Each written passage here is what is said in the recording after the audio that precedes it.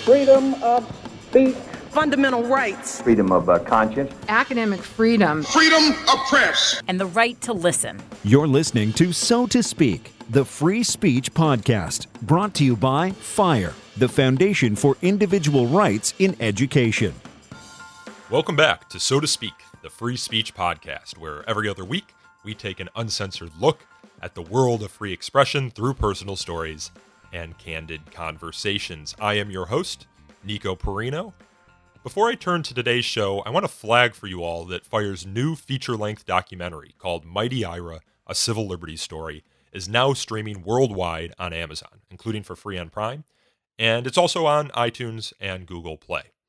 You will recall that 2 weeks ago we released a So to Speak episode with the film's main subject, Ira Glasser, who ran the ACLU from 1978 until 2001. Mighty Ira is a story about why protecting free speech is important, even in the most extreme cases, like when neo-Nazis want to rally in a town full of Holocaust survivors. But along the way, Mighty Ira also explores themes of friendship, talking across lines of difference, baseball, and pivotal moments in American history that still shape our world today. Glenn Greenwald of The Intercept said, if you're someone who doubts the mission of defending free speech, even for toxic reactionary groups, this film is vital. The Hollywood Reporter said Mighty Ira is a warm portrait that poses ever-urgent questions. I hope you will take 98 minutes to watch the film, and if you enjoy it, please consider dropping it a review on Amazon, IMDb, or wherever else you watch it. Either way, we'd love to hear what you think by dropping us a line at sotospeak@thefire.org. Again, the film is streaming on Amazon, iTunes, and Google Play, and is available in most markets across the world. Okay, now, for today's conversation, we turn to another documentary.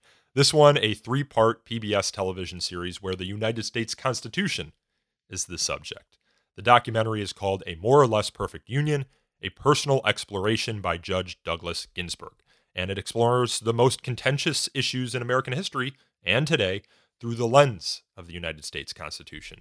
In my opinion, it's the best visual lesson on the Constitution that I've ever watched, and its host and our guest on today's show is Judge Douglas H. Ginsburg. Judge Ginsburg is a national authority on the Constitution who was appointed to the United States Court of Appeals for the District of Columbia in 1986, and he served as that court's chief judge from 2001 until 2008. He is also a professor of law at George Mason University. Over the course of the 3-hour-long episodes, Judge Ginsburg is joined by many experts, and even the founding fathers themselves, to tell the story of how the founders put freedom in writing, how amendment after amendment finally spread freedom to all of we the people, and how we still struggle today to preserve the freedoms guaranteed in the Constitution. On the eve of a historic election next week, I'm excited to share this conversation with Judge Ginsburg about America's Constitution, which was recorded last month, the day after Constitution Day. And after you're done listening, I encourage you all to watch A More or Less Perfect Union, which is now available for free with Amazon Prime, it's on PBS, or via the Free to Choose network. Now, I bring you Judge Ginsburg's masterclass on the United States Constitution. All right, Judge Douglas Ginsburg, thank you for coming on the show. Oh, thank you, Nico. Appreciate it. So yesterday was Constitution Day. We are going to be talking about the Constitution today.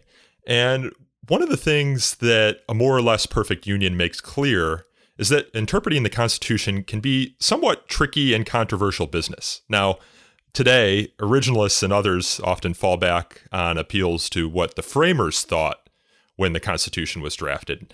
And this leads me to wonder, and it's discussed a little bit in the documentary, was interpreting the Constitution easy in the years following 1787 and 1791? After all, in those years, we could actually ask the framers what they intended. Well, I don't think that was done, although in the very early years, some of them served on the court for a few years. But interpreting the Constitution, I think, was much more of a disciplined craft that we inherited really from the English legal tradition and refined for 150 years as colonies, so that it was not something that was so controversial as it is today. There were not separate schools of thought, particularly about constitutional interpretation. over the years, that's changed, and now there's really a school of thought that associated with the so-called living constitution that, in my view, really takes interpretation to the point of revision and authorizes judges to revise the Constitution in order to meet contemporary circumstances as the judges see them. And of course, the framers had provided Article 5 a process for amending the Constitution. They understood that it would need to be updated, if you will, that they couldn't anticipate everything. And it has been amended by that Article 5 process 27 times, although the first 10, now known as the Bill of Rights, came immediately in the 2 years after the signing of the Constitution, or the ratification, I should say. But another 17 times since then, dealing with things that were thought to be so terribly important that it really could command 2/3 of the states to agree, a majority in each house of Congress. And so that is an onerous process, but it was meant to be. And what we're finding now is the Supreme Court, willing to effectively amend the Constitution under the guise of interpretation.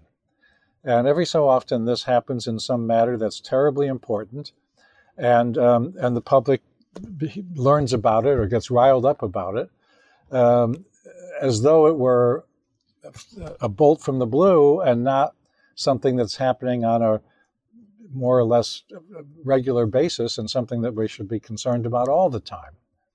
So Marbury versus Madison was kind of the case that determined that the Supreme Court, and I'm not a lawyer, so I'm going on recollection here, kind of is supreme in interpreting what the Constitution's intention was when there is a dispute.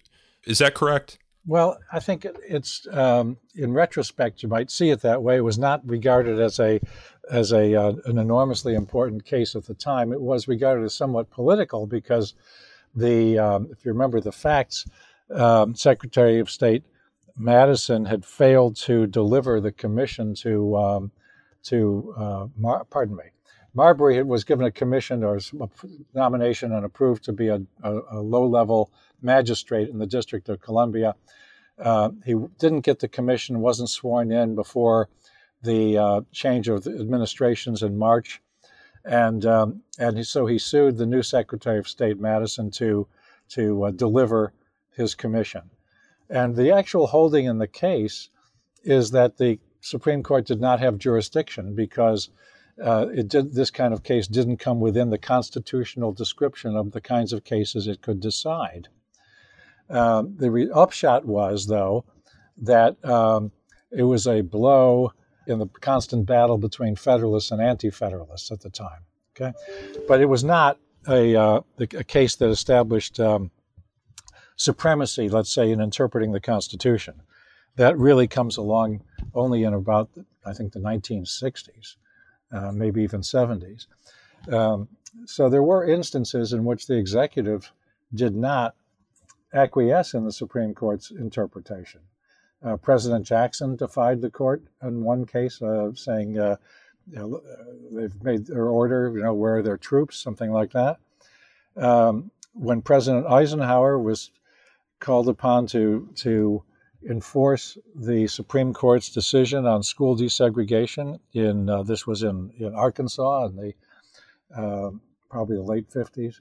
He had to decide whether to do that, and his political advisor was telling him that he shouldn't enforce the decree, and his attorney general was telling him that he really should enforce the decree, that was important to the rule of law in our country. And of course, the president did just that and sent in, federalized the National Guard to enforce that decree and desegregating the schools in Arkansas. So it's really around then and shortly thereafter that we have sort of gotten accustomed to the idea that the Supreme Court is the final word on the meaning of the Constitution.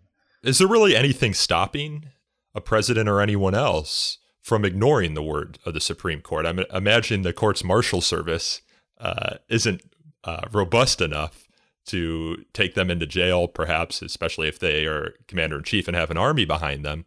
the court issues judgments, which are just a piece of paper telling somebody what to do or not do, and does not have the capacity to enforce its own judgments. As I think it was Hamilton wrote in the Federalist Papers, the court has neither the power of the purse nor of the sword, and that made it the least dangerous branch. Well, that's evolved a bit in terms of how dangerous it is, but it still doesn't have the power of the purse or of the sword, and depends upon the executive to enforce its decrees.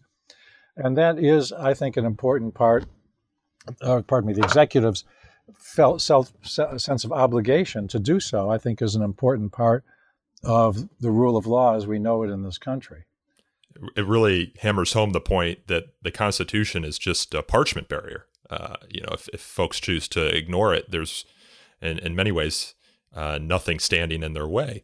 Well, that's right. And when that's happened, we've historically had a public that was imposed enough discipline by rejecting the idea of Congress or the executive disregarding the courts. But I'm worried, frankly, that today we have so many people who've been graduated from high school, say, in the last 20 years, who have never had a civics course, who may never have had a course in American history. And without a reasonably informed electorate and an engaged electorate, a democratic republic just can't survive very long. So Benjamin Franklin, after the signing of the Constitution, or after the document was complete, he said, "I confess that there are several parts of this Constitution which I do not at present approve, but I'm not sure I shall never approve them." There was a lot of debate at the Constitutional Convention, a lot of disagreement. In many ways, it's a compromise document. What would you say were the main sticking points between the delegates in drafting the Constitution? Well, I think there were three, and two of them were compromised with more or less success. I mean, there's a reason for calling this series a more or less perfect union. The two that really emerged most clearly in the debates were the question of, one was the question of how the states would be represented in the new Congress. In the Constitutional Convention, each state had a vote. There were 13 votes. In the previous Continental Congresses, that was also true. And that was a possibility. But Madison had introduced this idea of two chambers chosen on different bases for different terms of office with different constituencies, which was quite brilliant, really. And I think that was widely and quickly accepted. But the question then became how to determine representation in the House of Representatives. And the large states said, well, we should do it by population. And the small states said, no, it should be one state, one vote. That had to get resolved, partly by having the two chambers, but also the southern states wanted their slave population counted. They had to be counted in the census every 10 years. And the census determines both the number of representatives each state has in the House and in the Electoral College for the presidential election. And so the compromise there was to say, well, we'll count the slaves by 3/5 of their number. And a lot of people have the misimpression that this meant that a slave was sort of 3/5 of a person, which wasn't the case at all. It was that the northern states said, look, you're treating them as property, not persons. You don't let them vote. They shouldn't be counted in these ways of determining the number of members you have in the House. And the southern states, the slave states, said, on the contrary, they should be fully counted. And the result was simply this 3/5. Why it wasn't 1/2, I don't know, but it was 3/5. And that's all it is, a political compromise that was so that we were able to have one rather than two countries on this Atlantic seaboard. And the result was that the South was way overrepresented in the House, and 5 of the first 7 presidents were from the South, indeed from Virginia.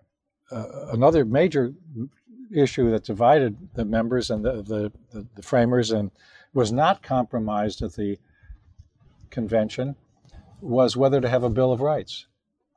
And George Mason from the Virginia delegation and several others refused to sign the ultimate document for just that reason. Mason had drafted the Bill of Rights for Virginia and thought it was extremely important that there be a Bill of Rights in the national Constitution. The counter argument was to say, look, we've got very limited and enumerated powers being given to this new national government, what we now call the federal government. We don't need to enumerate a Bill of Rights, and it would be impossible ever to list all of the rights that people retain and are not giving to the government, because it's everything that's not explicitly given to the Congress of the new government. So at the end, Mason walked out. He said, I'd rather cut off my right hand than sign the document.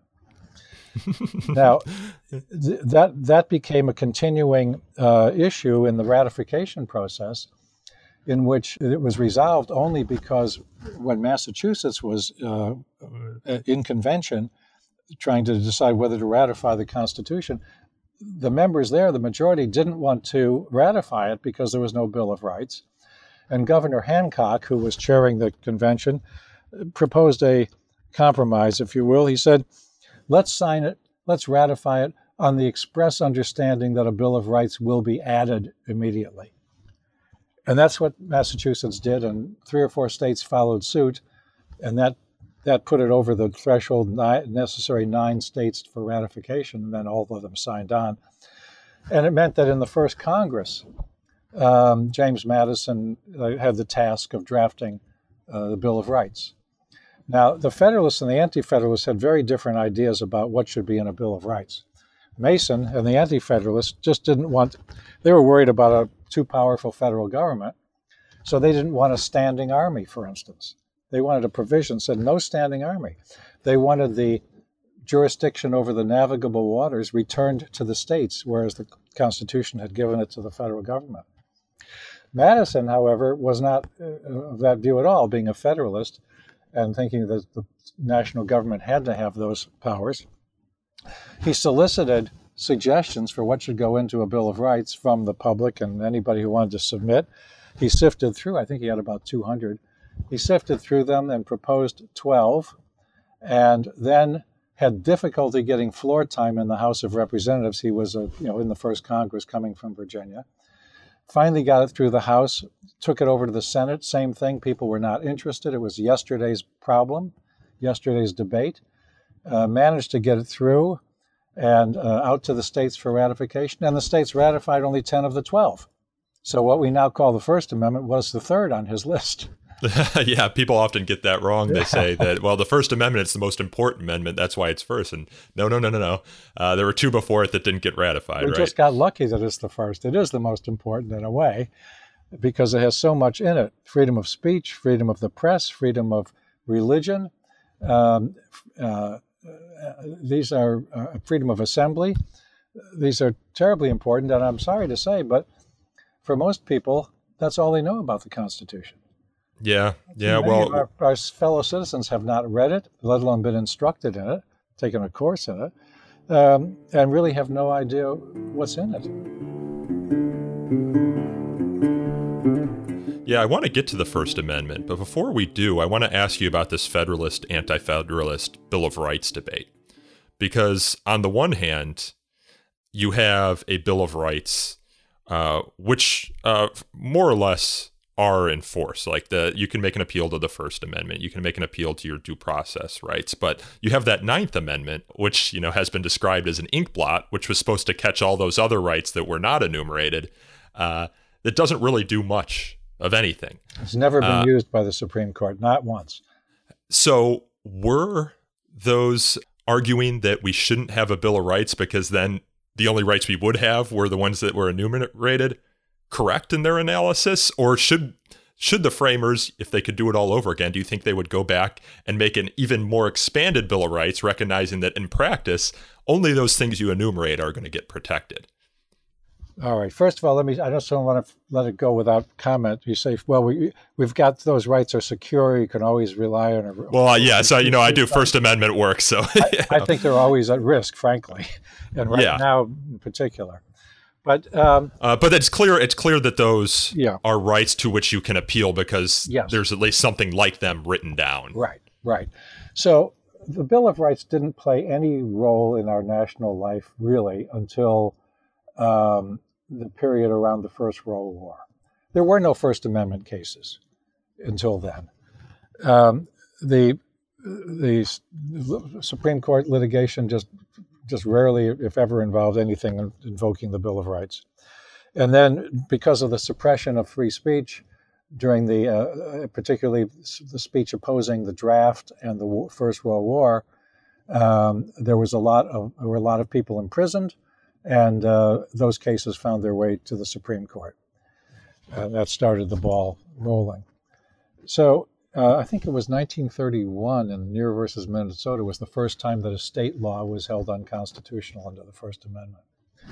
And indeed, we have a provision in the First Amendment prohibiting the establishment of a religion, but there were established churches in a few of the states, and in Virginia, in my state, what had been the Anglican Church was the established church until about 1819, something like that.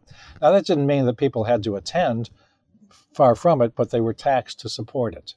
And that was never litigated, as far as I know, never challenged. So what would the framers do in light of what happened? Well, there was a correspondence between Jefferson, who was off in France, and Madison, who was living through this whole debate. And initially, Madison was against a Bill of Rights and prevailed in the kind of convention not having a Bill of Rights. He was then, when he ran for the first Congress from Virginia, he was gerrymandered into an anti-federalist district. So he had to follow through with a Bill of Rights. But the anti-federalist ideas of rights were very different, as I was suggesting, things like no standing army.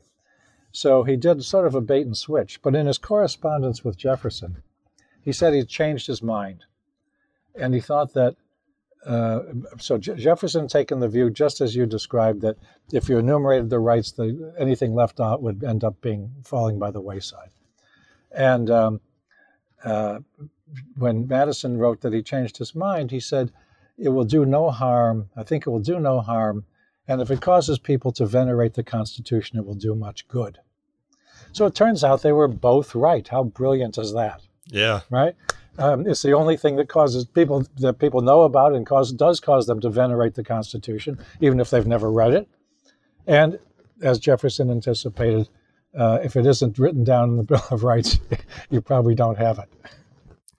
So do you think it was a mistake then, the Ninth Amendment, insofar as, or do you just think that courts have done a poor job of recognizing unenumerated rights, which could include, and I think many of us would assume include, the right to travel, the right to marry, etc.? Right. So what happened is that the Supreme Court has resorted to finding those rights not in the retention provision of the Ninth Amendment, that rights not given to the government are retained by the states or the people respectively, but rather by finding them in other ways, in other provisions of the Constitution. As you said, the right to travel, the right to marry or not marry, the right to educate your children as you see fit, which came up when it was controversial to teach German, probably during the First War, I don't remember.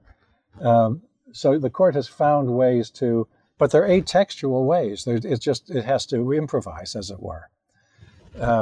And we would be much better off, I think, if these things were actually in the Constitution, or the Supreme Court used the Ninth Amendment to say, well, it's one of those retained rights, because what were we fighting for? What was this Constitution to give us? It was to retain the rights of Englishmen, right? And, the Parliament just couldn't regulate your daily life. That was not part of the social contract.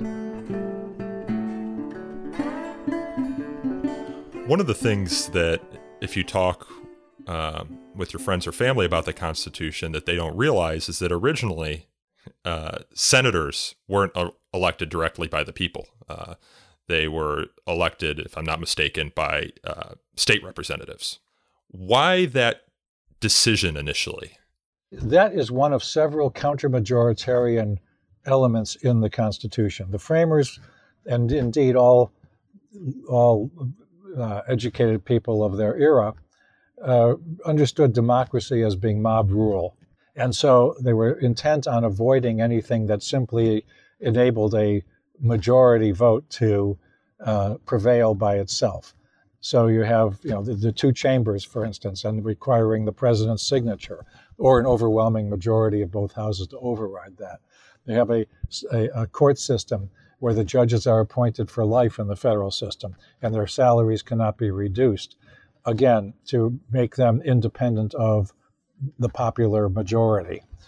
And they're electing the Senate by this to represent the states instead of the people was one of those measures. The House of Representatives was the people's house, and the Senate belonged to the states. Now, I think it's a good question as to why that was changed in the 17th Amendment, which was under the very forceful influence of the progressive movement, the original progressive movement, and people like Woodrow Wilson, who thought our Constitution was just terrible. So the idea then, what happened was that several of the states, many of the states actually, had already gone to the idea of improvising a form of majority rule of popular election of the senators. So, for instance, they would members running for the state house would be asked to pledge that they would elect electors to the Electoral College who would follow the popular vote. So enough of that had taken hold in the states that when the 17th Amendment was proposed, they basically were just forcing it on the minority of states that were holding out. Mm. It was a terrible mistake, a grave misfortune for the Republic, because it meant that the power would flow to Washington and away from the state houses.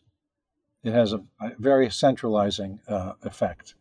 And basically, no one represents the states as a state or a state government in the halls of the federal government.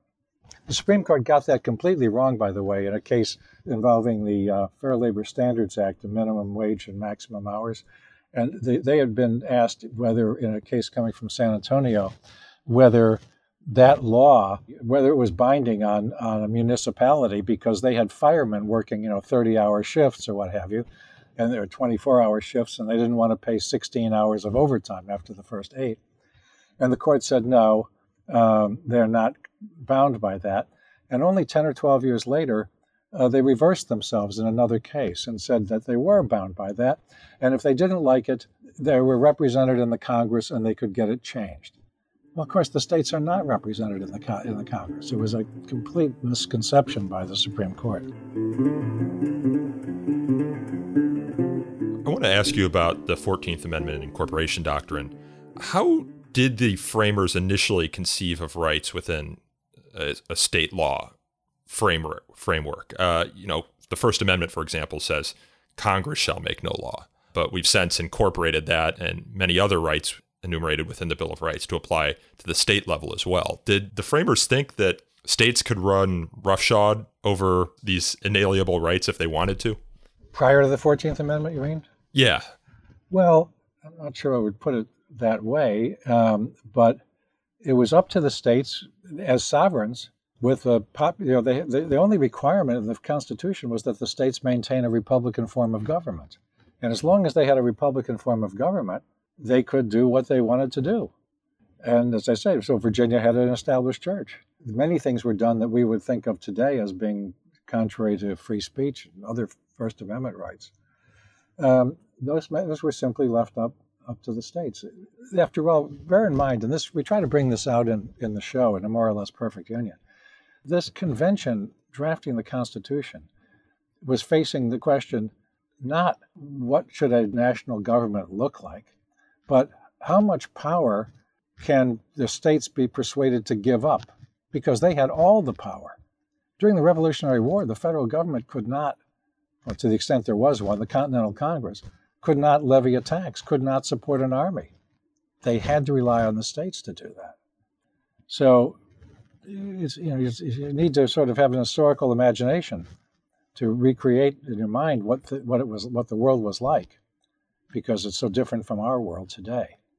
Yeah, I want to ask about the Articles of Confederation then, which preceded our Constitution. Did these contain a Bill of Rights analog, or was it even more deferential to the states? Well, I know it was, but Oh yes, absolutely. I mean, it didn't give the federal government any substantial powers. It was really more like a treaty of friendship among the 13 sovereign states, and didn't create a national government worth its name. It simply created the constitutional Continental Congress, but they had only such powers as the states would allow them. And as I say, even during the War of Independence, that was the problem. That was the prevailing governance. So the First Amendment, that's obviously the work I do at the Foundation for Individual Rights and Education in a more or less perfect union. And by the way, I know you've seen the show, so your listeners should know that Alan Kors, our co-founder, is an important commentator in the show. I should also note that you interview one of my other colleagues, Clark Neely, who I used to work at the Institute for Justice. And so I worked with Clark on some of the cases that are actually discussed in the show. If we're talking about the First Amendment, the tour guide licensing regime that Savannah, Georgia had. Right. And by the way, my court here held that the same scheme was a violation of the First Amendment. And that's when the City Council of Savannah gave up.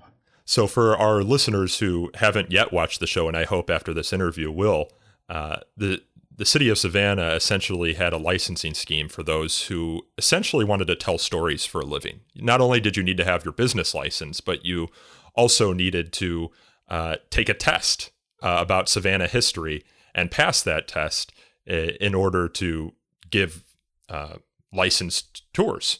But the test in many ways had no connection to what a lot of these tours were actually about. A lot of these tour guides gave ghost tours. The city of Savannah did not test them on ghost stories. And that first case in the District of Columbia, which also had a licensing scheme, was kind of the one that paved the way for the Institute for Justice, which litigated a lot of these cases to challenge other laws in other cities. And many of them have been struck down. Savannah, District of Columbia, and lo and behold, the sky has not fallen. But you talk a lot in A More or Less Perfect Union about some of the restrictions that we've seen in American history on freedom of speech. There's the Savannah example was meant to bring home that it's not just the federal government that is anxious to or inclined to invade people's rights. It can happen right in your local community, either or at the state level. It's the nature of government that the politicians want more authority or power, as we might call it, and if they get more power, you have less. So the First Amendment begins, "Congress shall make no law." Right. And you discuss in the documentary, shortly after Congress made this law, enumerated this right, you had the Alien and Sedition Act, which imprisoned dissenters to John Adams' administration. That's right. And as soon as Jefferson was elected, they were all released. They were repaid their fines. Their convictions were erased. But our modern First Amendment jurisprudence didn't really emerge until the 20th century. So I wonder, and I know there's a lot of scholarly debate about this, what did the framers actually mean when they said Congress shall make no law? I mean, you have the Alien and Sedition Act, and it wasn't until the 20th century that you got the robust protections that we know of today. So if you're looking at it from a originalist perspective, trying to determine what the First Amendment actually meant, have we gone beyond the originalist interpretation, or was the First Amendment really never effectuated in the way that the framers intended it should be? The First Amendment, with the speech provision in particular, has always been a bit of a conundrum.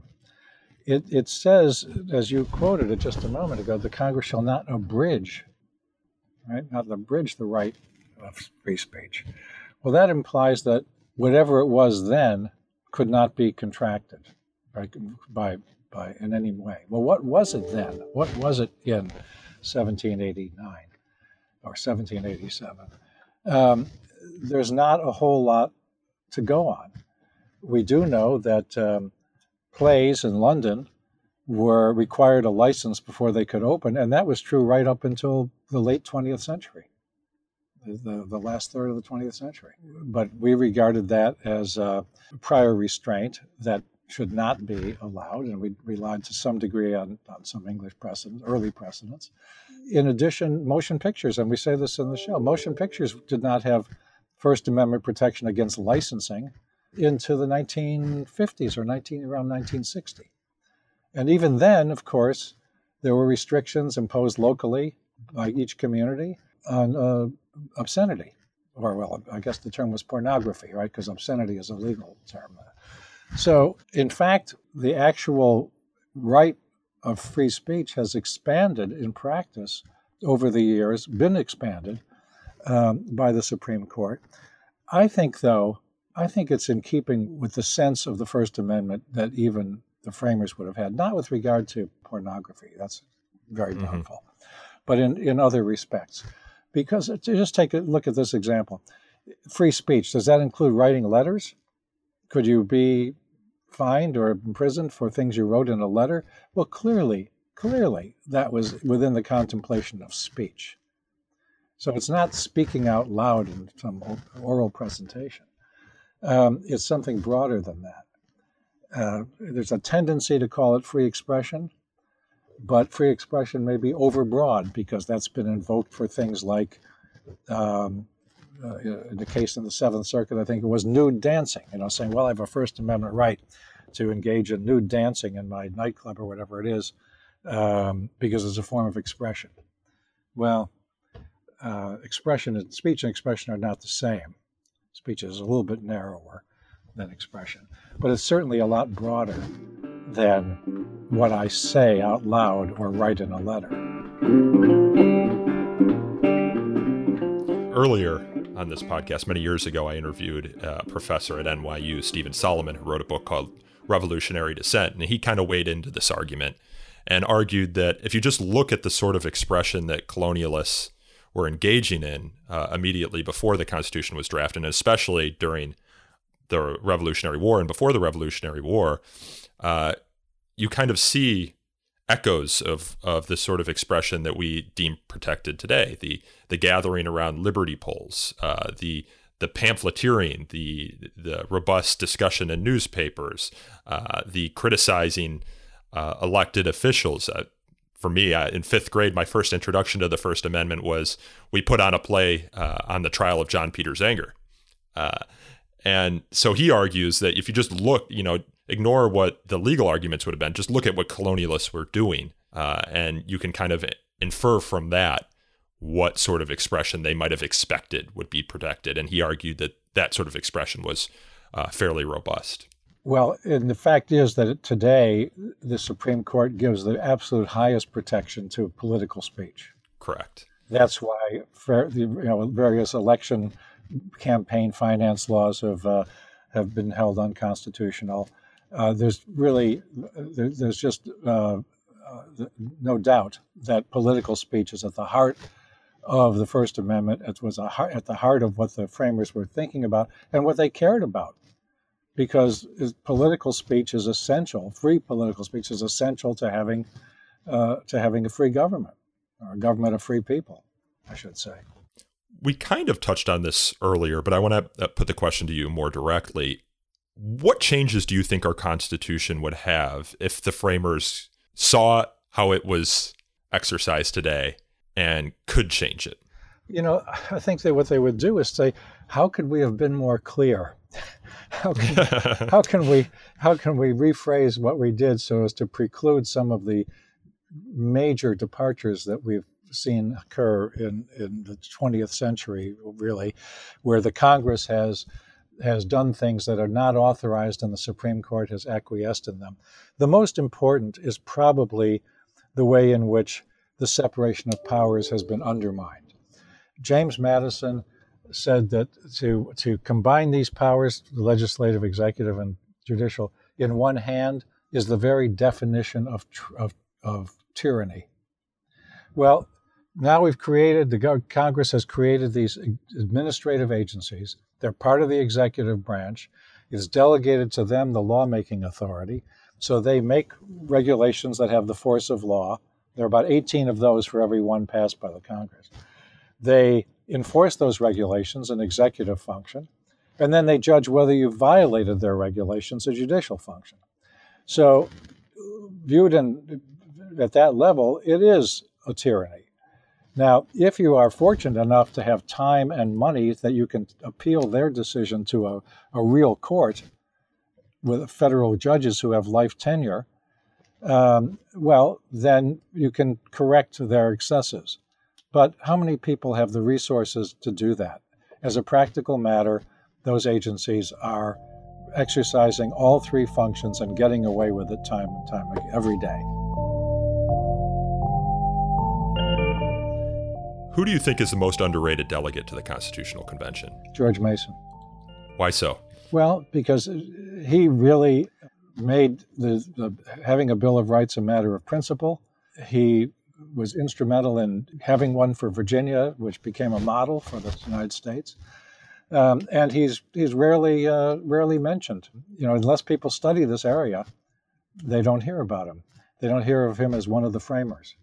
Another would be Gouverneur Morris, and this comes up in the show, as you know. Yeah, you talk about both of them, yeah. But with respect to Morris, after everything was agreed, what would be in the Constitution, it was submitted to the Committee on Style for the final expression of those ideas.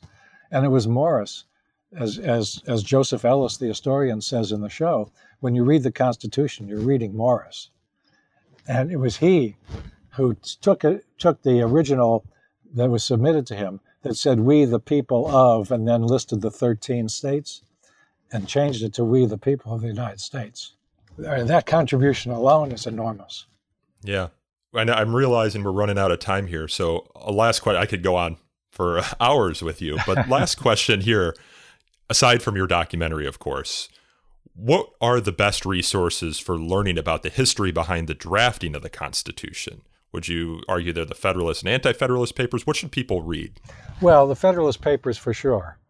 The Anti-Federalist papers are collected in another volume would be a very useful and important supplement. There's a wonderful book called From Parchment to Power by Richard, I'm sorry, I can't remember his last name, starts with a W. I'll find it and put it in the show notes for our listeners. Okay. And that's about the drafting process, particularly with regard to the Bill of Rights.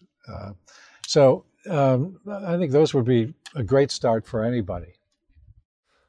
Well, Judge Douglas Ginsburg, thank you so much for coming on the show, and I hope our listeners will go and check out A More or Less Perfect Union, which is available on PBS and also now on Amazon Prime. It is, and Nico, if I may, it's also available streaming free from freetochoosenetwork.org/Constitution. Yeah, I saw that. All you have to do is put in your email address and you get it that way. Yeah. For free. Yeah. So thanks, Judge. If we had more time, I'd ask you about clerking for Thurgood Marshall. I'd ask you about political factions and political parties, but we'll have to save that for another time. Let's do it another time. Thank you, Nick. All right. Thank you. Bye. That was Judge Douglas H. Ginsburg, and the television series is called A More or Less Perfect Union, a personal exploration by Judge Douglas Ginsburg, which is available to stream now for free on Amazon Prime and the Free to Choose network. It's also available for PBS subscribers. And if you're looking for another good documentary about your rights, particularly your right to free speech, check out the documentary I co-directed and co-produced with my colleagues Aaron Reese and Chris Maltby called Mighty Ira, A Civil Liberties Story, which is also now available on Amazon, and it's also available on iTunes and Google Play. This podcast is hosted, produced, and recorded by me, Nico Perino, and edited by Aaron Reese. You can learn more about So to Speak by following us on Twitter at twitter.com/freespeechtalk or liking us on Facebook at facebook.com/so-to-speak-podcast. We take feedback by email at so-to-speak@thefire.org. And if you enjoyed this podcast, it'll be good for you and better for us if you please consider leaving us a review on Apple Podcasts or Google Play. They help us attract new listeners to the show. And until next time, I hope you enjoy A More or Less Perfect Union and Mighty Ira. Thanks again for listening.